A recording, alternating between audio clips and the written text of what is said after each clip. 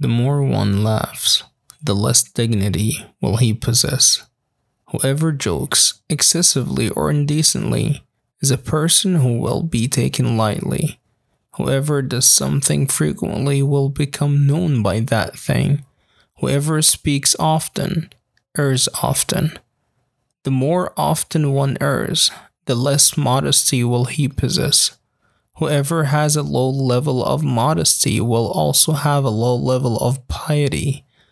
And when one has a low level of piety, then his heart dies.